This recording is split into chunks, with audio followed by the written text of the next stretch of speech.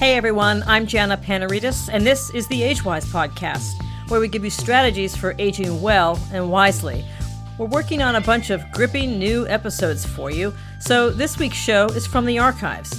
About a year ago, I had the pleasure of speaking with former Wisconsin Governor Martin Schreiber, who spoke candidly about the pain of seeing his beloved wife, Elaine, take on a new persona after she was diagnosed with Alzheimer's disease. In today's show, you'll hear how both their lives changed, how Elaine's illness turned Marty into an Alzheimer's activist, and all about his book, My Two Elaines. I was so inspired by this conversation. I hope you are too. Here's the show.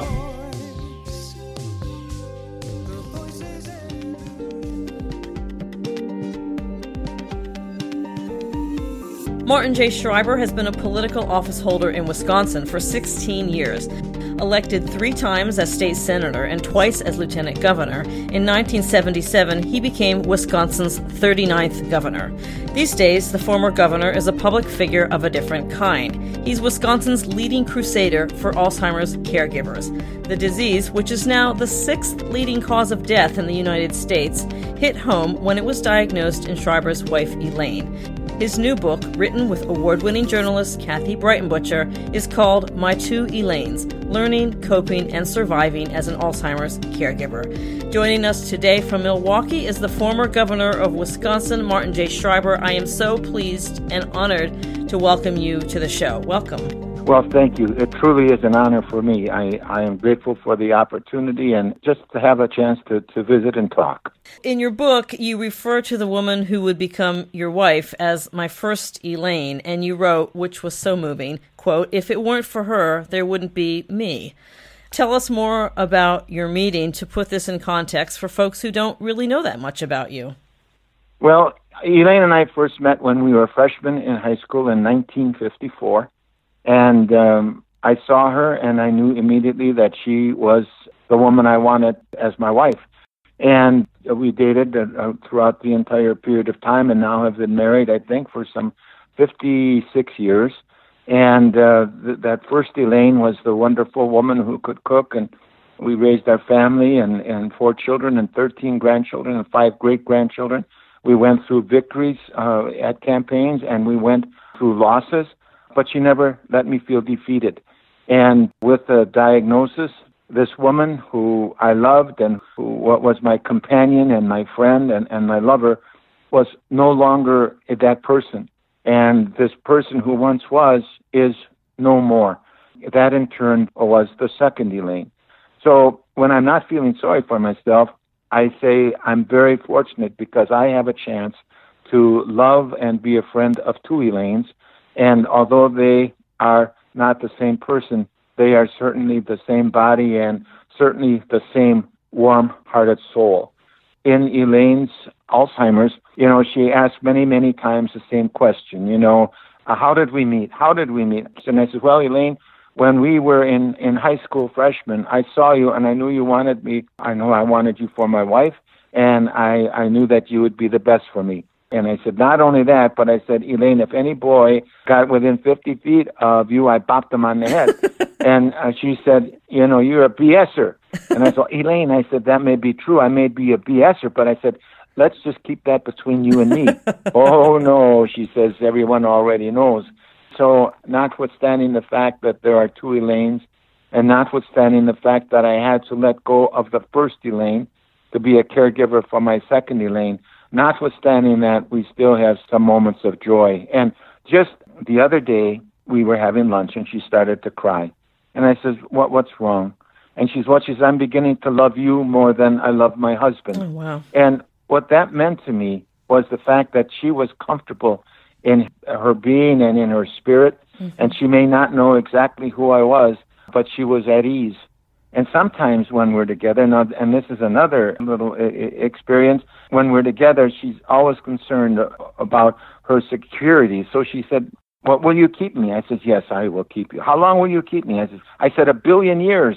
I'll keep you 1 billion years. And then she looked so sad. I said, why are you sad? She said, I don't think I could take you for that long of a period of time. Wow. And so it's the second Elaine, and what I tried to do in the book was to help give a sense to people that are caregivers and friends and relatives of caregivers, tried to have them understand that if Alzheimer's is bad, worse than Alzheimer's is ignorance of the disease. And if you don't understand the impact of that disease and what it causes, if you don't understand that there is a completely different person with a broken brain whose life and world you've got to enter, that disease is even worse than one would ever think. I ran across a saying which I want to have as underscoring why I wrote the book and tried to get across the points I did, and that is, do not wait for the storm to pass, but learn how to dance in the rain. And certainly any caregiver is not dancing. And in truth and reality, a caregiver is an extraordinary, wonderful hero, and there really is not much of a feeling for dancing. But the point is, if you can understand the disease, for example, you can't argue with Alzheimer's. If Elaine has 5 coats on and she tells me that she's cold, to argue from here until hell freezes over is not going to do her or me any good. So if she's cold, either I give her another jacket or I go through redirection and things end up better. If I argue with her and say, how can you possibly be cold? Well, you can't argue with Alzheimer's. And then also to understand that the world is very small and immediate right in front of them. And so one day she asked me, how are my parents? And I said, well, Elaine, they're both dead. And what a mistake that was, because I could see on her face the disappointment and the sadness and the agony when she realized that she didn't properly say goodbye to her parents. And I promised I wouldn't do that again. So next time she asked me, how are my parents? Oh, they're wonderful. I said, they're, at church and they're spending time with my parents. Oh, she said, that makes me so happy. And so that I call therapeutic fibbing. Right. And that is to try and enter their world. And then also to try and make sure that as a caregiver, you're not the one that's going to get in between the person with dementia and whatever they think they have to do. And so if I would have thought about therapeutic fibbing and blaming someone else 56 years ago when I first got married, just imagine what kind of happy marriage we would have had. Or if I would have thought about that when I was running for public office. Right. I like that you wrote it, therapeutic fibbing is more palatable than lying, which is what people think politicians do most of the time. Well... I want to go back for a moment, if we can, to her early diagnosis. I found it so fascinating that she was really active in her own care at first. She was diagnosed in 2007, is that correct? Yes, just about that time. Yeah, and you wrote that she was active in her own care at first, swimming, etc. Tell us a little bit about her progress, how her awareness of it changed over time, and how she changed over time. I thought those notes were really quite startling, the journal notes that she wrote. Yes, the journals that you are referring to, I found almost immediately before we were going to go to press to talk about the caregiver side. And lo and behold, very fortunately, I found notes and diaries that she had kept almost from the time of first going to the doctor with the diagnosis. And Elaine tried to find out everything she could about the disease, about how you might keep it away and stop its progress. And so she, went to the mind books that you can buy at stores and Sudoku and crossword puzzles, and she did everything that she could. And as time went along, it's almost as if she would think that the more that she would read about it, it would lessen the impact of the disease, or it would delay the disease's progress. And maybe it did. Now, learning about the diagnosis, there's just a couple things that I feel so strongly should have been done. First of all, the medical profession has to understand that when there is a diagnosis of Alzheimer's, there are two patients, the caregiver as well as the person with dementia. And when they made Elaine's diagnosis, I didn't have a clue about Alzheimer's and what should happen. All I knew that it was not good. And so point number one, I should have begun to understand the disease, to learn about it, so I would have been able to better care for Elaine. But then the next thing, I should have worked with greater effort to develop a bucket list so that we could enjoy some of the many things that we could do together. And so anyone who all of a sudden has to face this diagnosis, don't rush to meet the future. and grab all of these moments as and when you can. Horribly, the disease progresses. And what these notes did that Elaine wrote was just help me understand the absolute courage that it takes for a person with dementia to move forward. Because the fear and the anxiety about what lies ahead, their life is so uncertain. You know, if I don't know really what's going on, who's going to take care of me and how will I survive? She was just so unbelievably courageous during that period of time and always gracious. And so as she would get lost driving, or as she would misplace items around the house, or as she would back out of the garage and scrape the side of the car and, you know, misplace articles of clothing or forget to put on articles of clothing, you could see that disease take its progress. And yet there were things I didn't know soon enough. There were things that I learned too late. And as the disease progressed, my health declines significantly.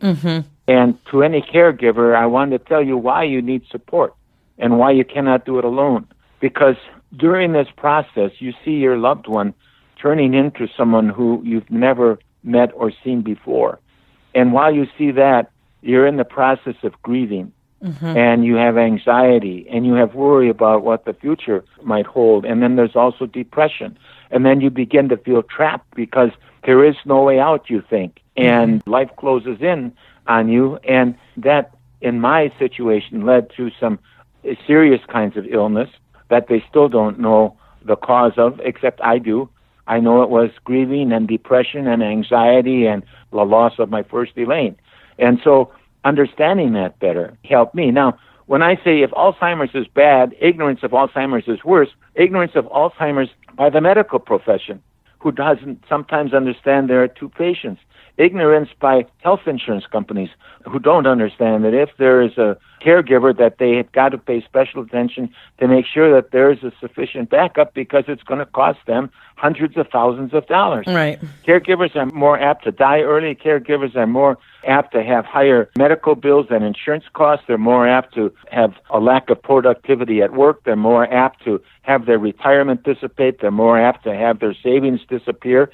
And it's a tough kind of a thing. And so we need to make sure that there is a better understanding of Alzheimer's by bankers and by financial advisors and anyone really who comes in contact with that person. And also with the caregivers. Alzheimer's I call not a chicken casserole disease. If, for example, you fall and you break a leg, now you're laid up, well, your friends and neighbors and relatives will bring you chicken casserole. If you go and you have a heart transplant or some other type of issue and you're recuperating, people will bring you a chicken casserole. The challenge with Alzheimer's, because people don't really understand it, the challenge then is how do you make people understand it so they don't shy away? Because it's very natural for things that are brand new to people or things that are unknown to people, they will shy away from and want to retreat to those things that they know the best. And that is the person who once was. Well, that person who once was, is there no more? So then they're very much inclined, and you can't blame them, to seek other methods of companionship and friendship and so on. And you can't blame them, but we just have to understand more about that disease. There's a part of the book where you're talking about Elaine's objections to in-home help. I thought it was really interesting how you really struggled with taking care of her on your own and then sort of recognizing that you needed help, but then having her object to having help come into the home. Can you talk about why she objected and then your hiring strategy as time went on? Oh, well, I tell you, first of all, not only is Elaine gracious, but she's also proud. And I was going through this illness. I was going through a series of tests, and people would look at me and they said, boy, you sure need some rest and you need help. And so I tried to get in-home help, and she would have nothing to do with it. She would not allow another woman to be in the home. And I tried to say, I have a health problem and I need help. And we've got to get someone in the home. And she says, that's your problem. She says, there's no woman going to come into my home no matter what. And so then I tried to say, okay, well, there's this new person moving into the neighborhood and she would like you to show her around so she can find out where the stores are and so forth. Well, that also was something Elaine wanted nothing to do with. And again, being a proud person, she did not want to give up her independence, and she did not want to have someone in the home that she thinks was directing where she went and when she went and so forth. So finally, I gave up on the home care idea and worked to develop daycare. Mm-hmm. And in working to develop daycare, she really didn't want too much to do with that until I hit on the idea of sharing with her that this is really continuing education. She has a master's degree in early childhood education. I said, this is something that's going to continue. We got a notebook, and dutifully, we went to this daycare, and the people at the daycare center understood what was happening, and they went along with this. And what that did was not only give Elaine a break and have her get out of the house, but it also gave me a break, and it gave me a chance to gain a little bit more perspective. Now, I want to mention something else which caregivers have to understand. When I found out I couldn't do it anymore, I sought help from the Alzheimer's Association. Mm-hmm. Now, they have a 24/7 hotline, and it's something that someone should write down. It's 800-272-3900. And 24/7 people can call up and ask. But I mention that because they have been so helpful to me. So it got to the point where I knew Elaine and I could no longer live in the same house together. She was in need of more 24/7 nursing home care. I was getting dissipated in strength, both physically and mentally and emotionally. And so... And how far along was that? How far into it were you at that point? Okay, well, this was approximately 2 years ago. Oh, fairly recently. Okay. Yeah. And so I met with a counselor. She says, what's troubling you? And I said, I cannot see putting my wife, Elaine, in a nursing home, but I don't know I can't take it anymore. I can't see putting her in a nursing home, and the key word here for this discussion is putting. Mm-hmm. And the counselor looked at me, and she says, you are not putting Elaine anyplace. What you are doing is giving her an opportunity to be who she is now. And that struck a chord, because I could no longer give her the opportunity to be who she is now. I did not have the patience. I didn't have the health. I didn't have the different type of recreational activities. I didn't have the ability to give her the kind of hygiene that she needed. Mm-hmm. And so once I understood that I was giving Elaine a chance to be who she is now, it was not putting her into assisted living. It was giving her a chance to have the best opportunity to have some joy in her life. And now she is less with anxiety. She's more comforted. She told me that even now her parents are beginning to like me. And so and now also what has happened in my life, I can be a better father. I can be a better grandfather, and I can be a better neighbor, and my life has sort of changed. And I would never, ever want to say, okay, well, I can have all of this good stuff. If Elaine has Alzheimer's, I would never, ever say that, or if she would be in assisted living. But the point is that because it is the best place for her, I'm able now to do and help people that she loves and I love, and to have happen what she would want to have happen. Mm-hmm. I know, Governor, that you visited these care facilities with your kids. For folks who are just kind of entering into this phase and wondering where to turn, can you offer folks some advice on what to look for in facilities, and give us a little sense of what you went through in terms of finding the right facility?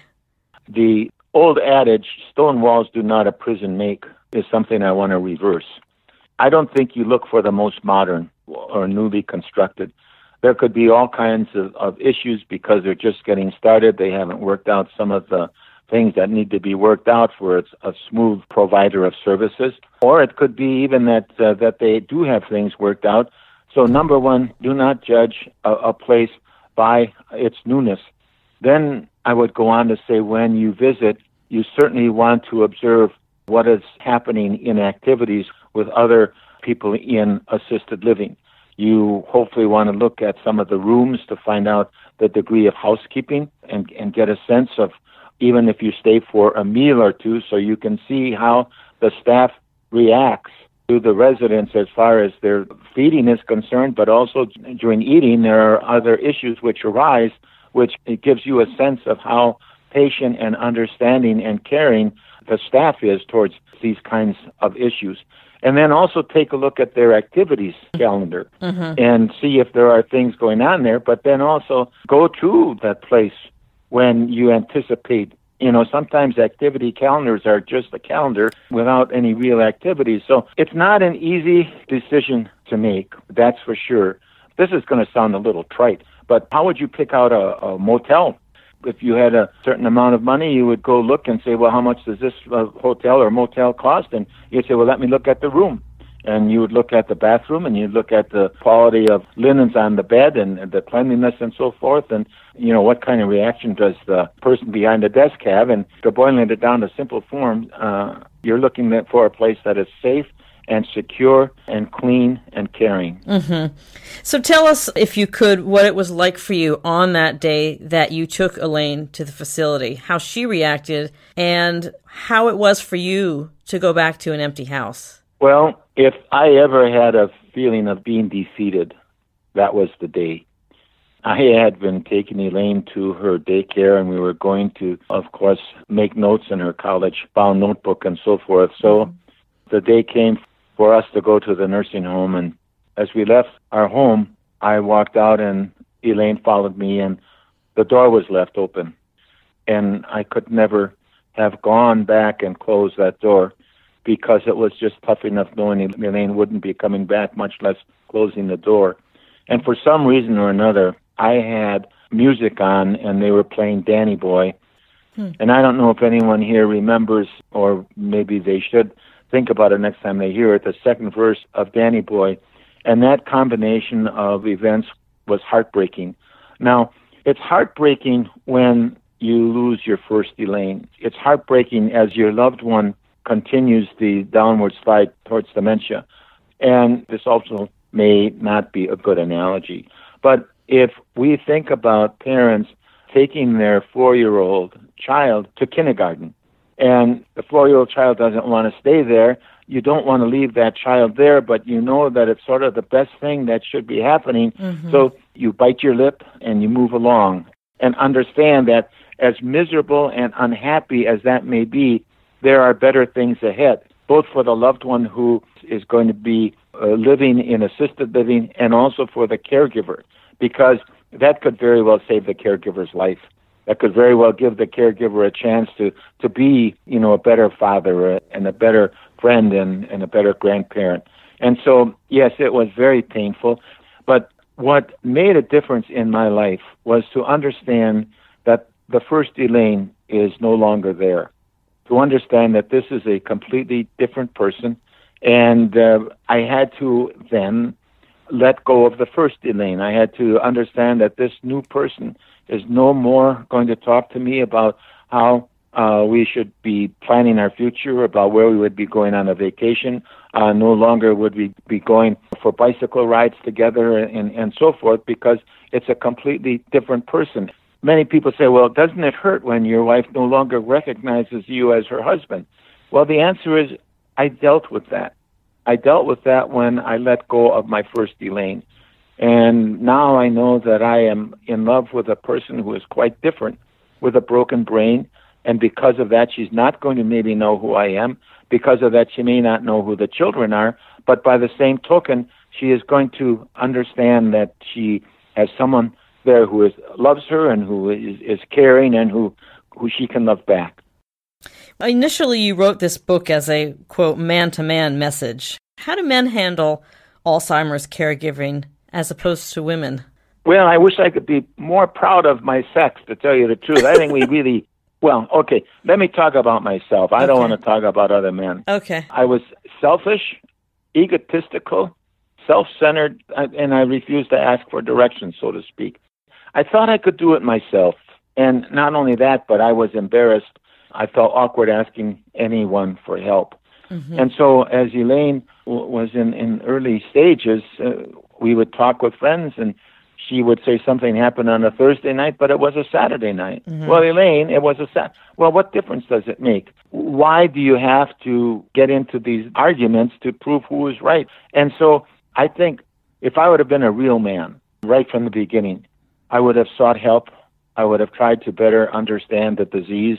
I would have known that I can make life better for Elaine if I would grasp for moments of joy, because I better understood the fact that Elaine's world is that moment in front of her. And if I am trying to conduct business with her as if she was now, once again, my 55-year-old sweetheart wife, that is just completely impossible. So once I know that if I would enter her world, she would be happier and more at ease and more relaxed, it made all the difference in the world. And again, I get back, rather than waiting for the storm to pass, to try and learn how to dance in the rain. And again, no caregiver dances, but any caregiver can better understand the disease along with friends and relatives to try and make life easier. Did anyone ever ask how you were doing as opposed to Elaine through all that? Sounds like you're being really hard on yourself. Well, what a wonderful question, because it's such an important question. One of the things that comes out time and again as I visit with people, caregivers are not given the affirmation that they deserve. Caregivers are awesome people. They're heroes. And during the time Elaine was living at home with me, she was very good at hiding her dementia when we were out with people. We would go out and she would, sort of be involved in the conversation, and people didn't notice any different. And by the time the visit was over, by the time we were done visiting, I think the friends thought I was the one who had the problem. Interesting. And they would call up and say, well, Elaine is really doing good, isn't she? Right. And so the people that read the book, who I lived this thing with, and I had them read advanced manuscripts and so forth, they said they had no idea what I was going through. Wow. And had I just asked them for a little bit of help, they could have been there to help me. And I regret that I didn't, because, again, I'm pretty healthy, but I can tell you that period of time that I went through, in which I was trying to adjust to the disease, that period of time was a very, very difficult health period for me, between hospitalizations and tests and different kinds of things that maybe there was only 0.5% chance of surviving the illness that they thought I had, which of course I didn't. But there are just so many things that come into play in this disease that support is important. And anyone who is a friend of a caregiver or a relative, one of the things you can do is help give respite time. The Alzheimer's Association has a software program whereby, for example, if I would sign into this software program, I would list all of the things I need done: Elaine to the doctor, cut the lawn, shovel the snow, and so forth. Well, friends would see that and they say, oh, okay, Elaine needs to go to the doctor at 2 o'clock on Saturday. Okay, I'll sign up for that. Or we need the snow shoveled. Well, what we're going to do is you count on me for the shoveling of the snow. And one other part, which just is amazing to me, and that is I was at a opening of a PBS special on Alzheimer's. And I was on a panel, and we discussed that program after that viewing was completed. One of the questions came from a male caregiver, and he said, how do I handle it when my friends and my neighbors, they seem to shun us? What should I do? And my first response was, well, try and have them cope, learn, and survive, and teach them, about this. And then I began to think of some of my friends and neighbors, and it would be a tough sell to do that unless they're very close and very concerned. Right. But then my mind clicked forward a few times and also clicked into reverse over my experience since Elaine's diagnosis. And what has happened to me is that there have been experiences of joy, both with Elaine in the simplicity of life, moments of joy where I've been able to have other people touch my life and I've been able to touch other people's lives, the kinds of experiences that I would have never had in the sharing of life's moments if Elaine would be well. Now, I would never suggest in a million years that I would want to, exchange one for another. But the fact of the matter is, rather than waiting for the storm to pass, learn how to dance in the rain. And one of the ways of dancing in the rain is to connect with other caregivers and connect with the people who are concerned and who can bring you some assistance in many ways. And that sort of helps and opens up an additional factor in life.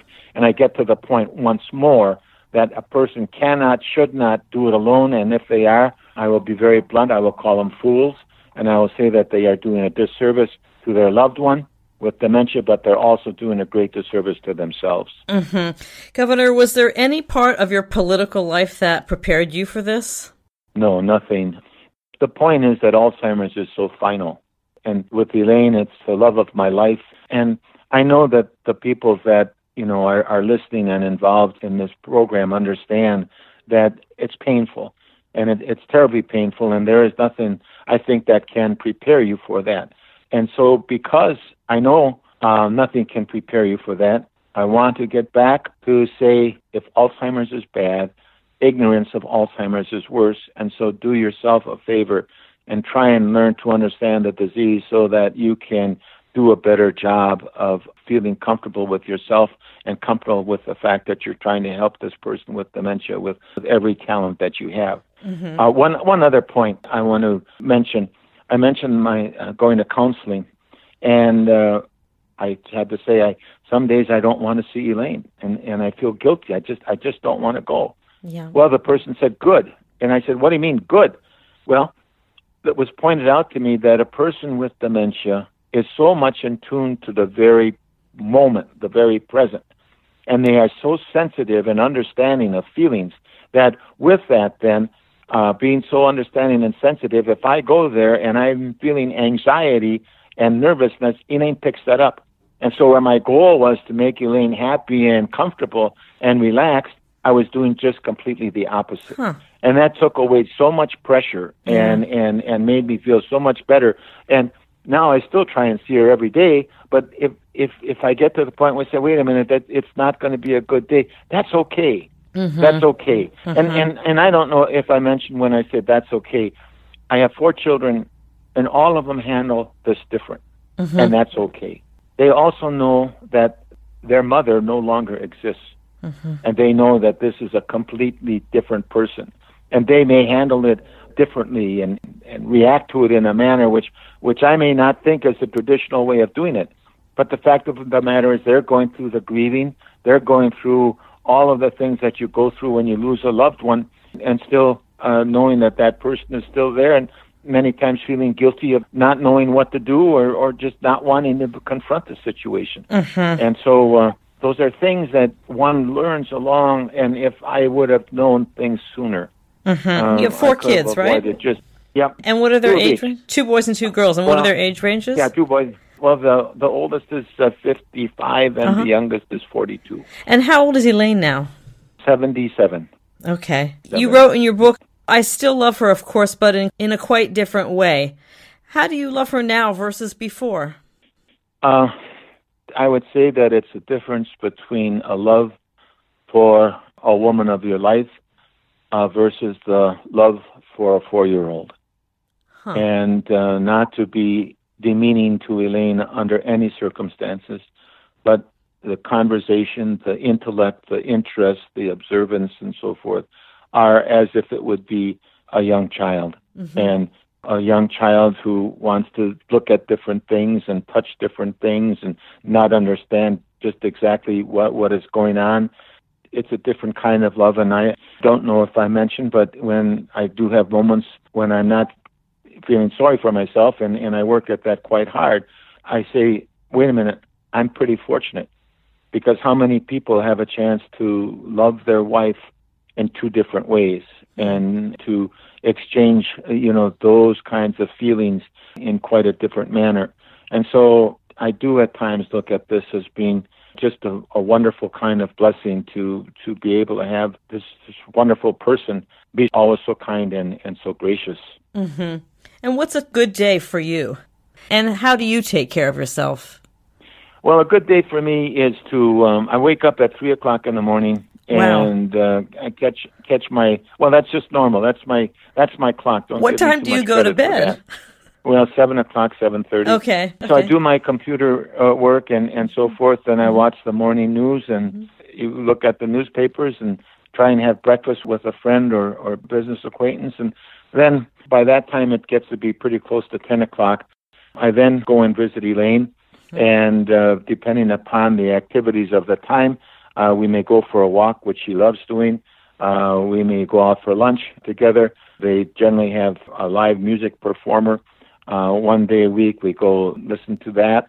And then I have to explain that I have to go to Madison to meet with legislators, and she understands that, and she says, okay. And I say, well, I'll see you in a little bit.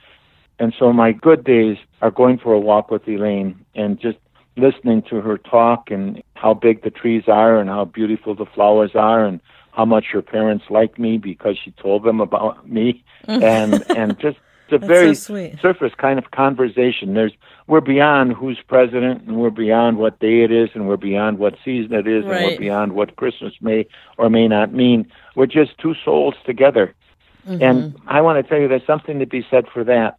Mm-hmm. This past Christmas, Elaine knew every single Christmas carol that would have been sung, for her 77 years of life, and mine. And so, but she didn't know what Christmas was, really, and she didn't know about the presents, she didn't know about the Christmas cards, and so there were no presents, there were no Christmas cards, and it could have been one of the finest Christmases of my life because there was just the two of us. And when I say just the two of us, a wonderful, caring person who was comfortable with life and comfortable with herself. And then there was me no longer having to worry about all of the things a person worries about at Christmas time. Mm-hmm. And I could focus my full attention on our relationship and on our communication, on our holding of hands. And I look at that and I said, that, I don't know if I had a Christmas that was as heartwarming as this past Christmas was. And I mentioned that, again, to have caregivers understand that there can be moments of joy if you understand the disease. And, if I would have gotten involved in talking with Elaine about the fact that the words to Silent Night are just not exactly the way she sang it, or, here's your Christmas present, and have her look at it and not understand what it was for or why it was there, or to talk about Christmas cards from whomever and so forth. No, we stripped all of that away, and entering her world, we had a wonder, and I try and do that every time we are together. Mm-hmm. I know that you have a public affairs consulting business now. How has your experience with Elaine influenced your attitude toward your employees who are facing a similar situation, maybe? Well, first of all, I'm so fortunate that my partners understood what I was going through. Mm-hmm. And because they understood that, they made less demands of me and understood that I was being a caregiver, and they also understood how I was becoming more reclusive. And also there is a period of time that I went through called irrational irritability, my words. When a person feels trapped, you become so susceptible to interpreting people's words or thoughts as being an attack or being insulting. And so my demeanor changed during the course of my caregiving, and I think I'm getting more back to normal. Mm-hmm. But my partners were able to take over what I was doing, and that made a big difference. And this is so important. When I say Alzheimer's is bad, but ignorance is worse, employers have to understand what their employee might be going through if they are a caregiver, or what the employee might be going through if they have a diagnosis of Alzheimer's. Mm-hmm. And in Wisconsin, we're working on what would be called a dementia-friendly workplace, where if an employer can understand that there is a caregiver who's trying to keep the job, trying to meet the family budget, trying to make sure they get to work on time, trying to take care of someone, that employer may say, well, how can we help you? Will it make a difference if we can give you a room alone for half an hour to make phone calls? Would it help you if we can readjust your schedule and so forth? I was fortunate because I had partners that could take care of my business. I was fortunate because Elaine was always gracious. I was fortunate because I'm financially secure. And I was fortunate in so many ways that I began to think about people who don't have the kinds of situation I have, and my heart goes out to them. And it goes out to them because if you have to worry about your budget and your job, and at the same time worry about taking care of a person with dementia, with the constant asking of questions and the misplacement of items around the house, and maybe even some anger at times and so on, if you have to deal with all that, I don't know how caregivers do it. And that's why I call caregivers heroes, and why I say they're awesome people, and why I say they need affirmation of what they are doing, and just outstanding admiration for doing the kind of job that takes your heart away. And sometimes eats at your soul. Is that dementia-friendly legislation that you're working toward? Since you brought that up, I wondered if you could speak to this issue of caregiver support in the legislation. Is this something that you think the states are going to have to figure out on their own because we're not going to get guidance from the federal government? What is your view of how policies can be created around these really important issues? That is an excellent question. They say that we should have a cure for Alzheimer's by the year 2025. So if you can imagine 8 more years. And there was an article in the newspaper out of Los Angeles about Alzheimer's becoming a tsunami. And it's going to cost our country, our states, Medicare, Medicaid, hundreds of millions of dollars as they might seek to help take care of a person with dementia. It's going to cost a lot more if the caregiver dies early of a heart attack or some other kind of illness. So somehow or another, we've got to increase the amount of money that's going for research for the cure of Alzheimer's. And in that regard also, they are also short clinical trials. And if anyone hearing this wants to advance and make closer the timeline for the cure, they may want to sign up for being involved in a clinical survey or a clinical study, because they also need that. But then we need to bring some attention to the United States Congress. Now, Tammy Baldwin from Wisconsin has introduced legislation to try and inquire about the kinds of things that might be done for caregivers to help them along the way. And we've just got to come up with the kinds of information, which I know is there, about the cost of Alzheimer's if you cure it versus the cost of Alzheimer's if you don't cure it. And hopefully that will make people aware. It would be my hope we wouldn't have to fight this on a state-by-state basis, because, how long does it take to get each state to wrap its hands around this issue? And maybe we have to work at doing both at the same time. They say that the states are sort of a trial area for some of these solutions, and there could be maybe some states that try a little bit something different, and maybe they're going to refine what kinds of programs could best be suited for, the caregiver as well as the person with dementia. Well, I don't want to keep you for much longer. You've just been so generous with your time. I wondered if you have any last thoughts around this, and perhaps you could offer what one piece of advice would you give to family members or friends caring for people living with Alzheimer's? Get help as soon as you have an understanding of the diagnosis. Look to the Alzheimer's Association. And again, their number is 800-272-3900. But after you get help and place that call, then try and learn about the disease and learn the importance of how you should be entering their world, how you should look at and understanding the importance of therapeutic fibbing, and also understanding that you can't argue with Alzheimer's. And we have a website also called My Two Elaines, and it's all one word, My Two Elaines. But I'm going to take a moment and read you a poem that's in the back of the book by Tara Reid. If you listen to this poem, I couldn't get through it 8 or 9 times without tearing up. But what this poem does for me is just try and give you a feeling of what a person with dementia feels. And it goes, well, here, let me just read. Go ahead, please. Talk to me. It begins, talk to me. I can hear your words, and they still touch my soul. Smile at me. My eyes can see you and feel your heart, even if I don't remember how to smile back. Hold my hand. I can feel your energy when our hands connect. It makes me feel safe and less alone. Love me. My heart can feel your love even if my words can't express mine. Live your life. Help me on my path, but don't press pause on your life. Be the vibrant person I know and love.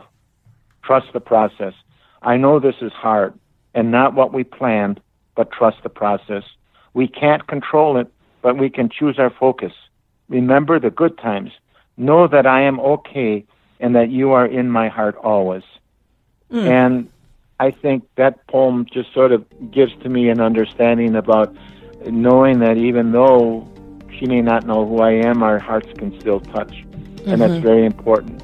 But also understand that the person with dementia wants their caregiver to also have a life and to go on and make a difference either with the family or with friends and so forth. So I thank you. I thank you so much for giving me this opportunity to visit and talk about this issue. And it's just so important that we try and do what we can to help caregivers learn, cope, and survive. That was former Governor Martin Schreiber reading from his book. The poem he was reading is called If Alzheimer's Could Speak. It's by Tara Reid. It's at the back of his book. And Martin J. Schreiber, his book written with Kathy Breitenbutcher is called My Two Elaines, Learning, Coping, and Surviving as an Alzheimer's Caregiver. Net proceeds from the sales are being used to promote Alzheimer's caregiver support programs. We're going to have links on the AgeWise website to the book, as well as Governor Schreiber's recent writings. Martin Schreiber, thank you so much for being on the show and for your candid writing on this subject. I can't tell you how much I appreciate it. It's much needed, and it's just a breath of fresh air. Thank you so much. I'm grateful. Thank you very much. That's it for today. We'll be back next week with a brand new episode. In the meantime, if you don't want to miss any episodes, visit the AgeWise website. That's AGEWYZ.com and subscribe to the podcast. The AgeWise podcast is produced by me, and it's distributed on the nationally syndicated Speak Up Talk Radio Network, the 24/7 streaming and on-demand network that's always on for you. If you'd like to be on the show or just tell us what you think about it, send an email to jenna@agewyz.com. And remember, every caregiver has a story. I want to hear yours.